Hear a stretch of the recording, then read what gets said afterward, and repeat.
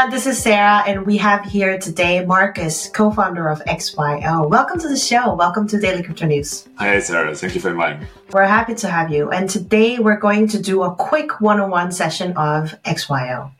All right, the first question, what does XYO do in a couple of sentences?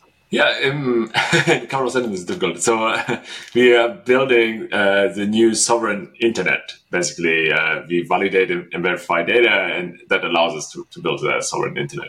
Maybe extra question. How would you define sovereign internet?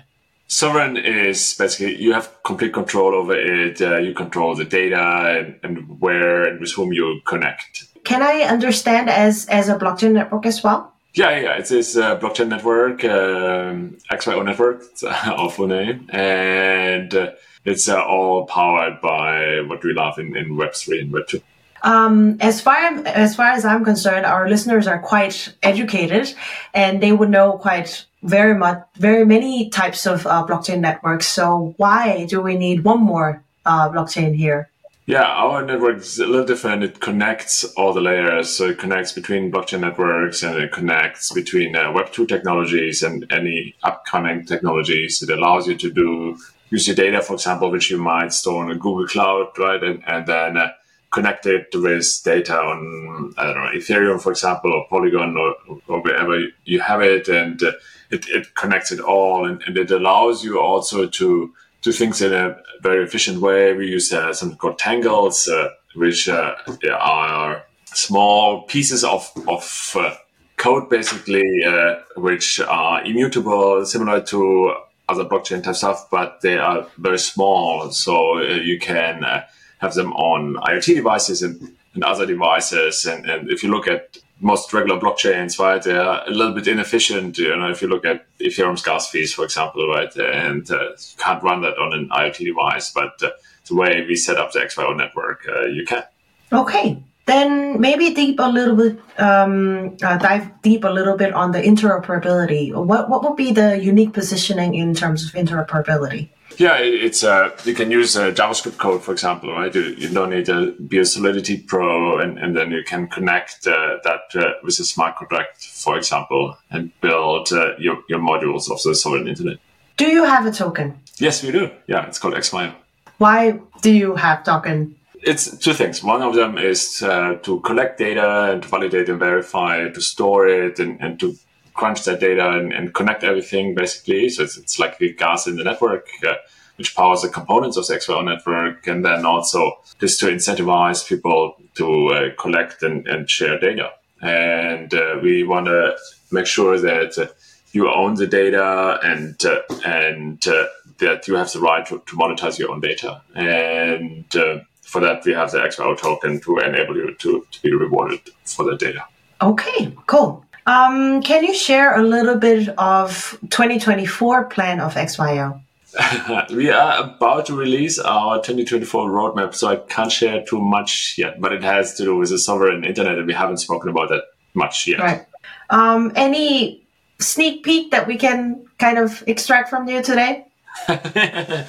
Sovereign internet is a sneak peek. We basically want to build a new internet. It's our dream. We think that the internet, which we see today, is not how its inventors intended it to be. And we believe the intended users to have much more control. Today, it is powered by big corporations and government organizations. And we want to put the internet into the user's pocket again so that it becomes pure peer-to-peer and that full control is with users and not a few corporations and organizations. Is there any specific area that XYO is focusing on in terms of adoption, developers or partners? Yeah, we focus on the world, but we make a big push in Asia right now, for example, in Singapore and other places in Asia, Vietnam and the Philippines. And we look for communities there and developers and exchanges maybe which want to trade our token. Okay, cool. Have you been hacked any time ever since your launch? The company or me personally? The company. No, it hasn't. No.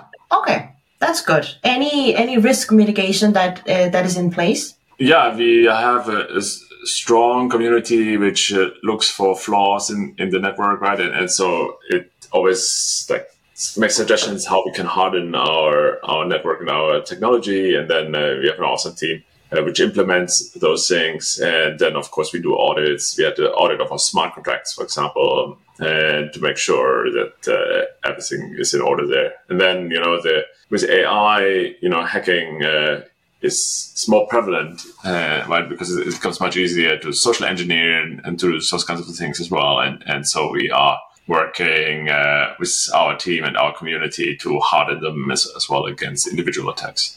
To be a little bit more macro Web3 sense, if you can think of one thing, what would you do to have cryptocurrency in daily life?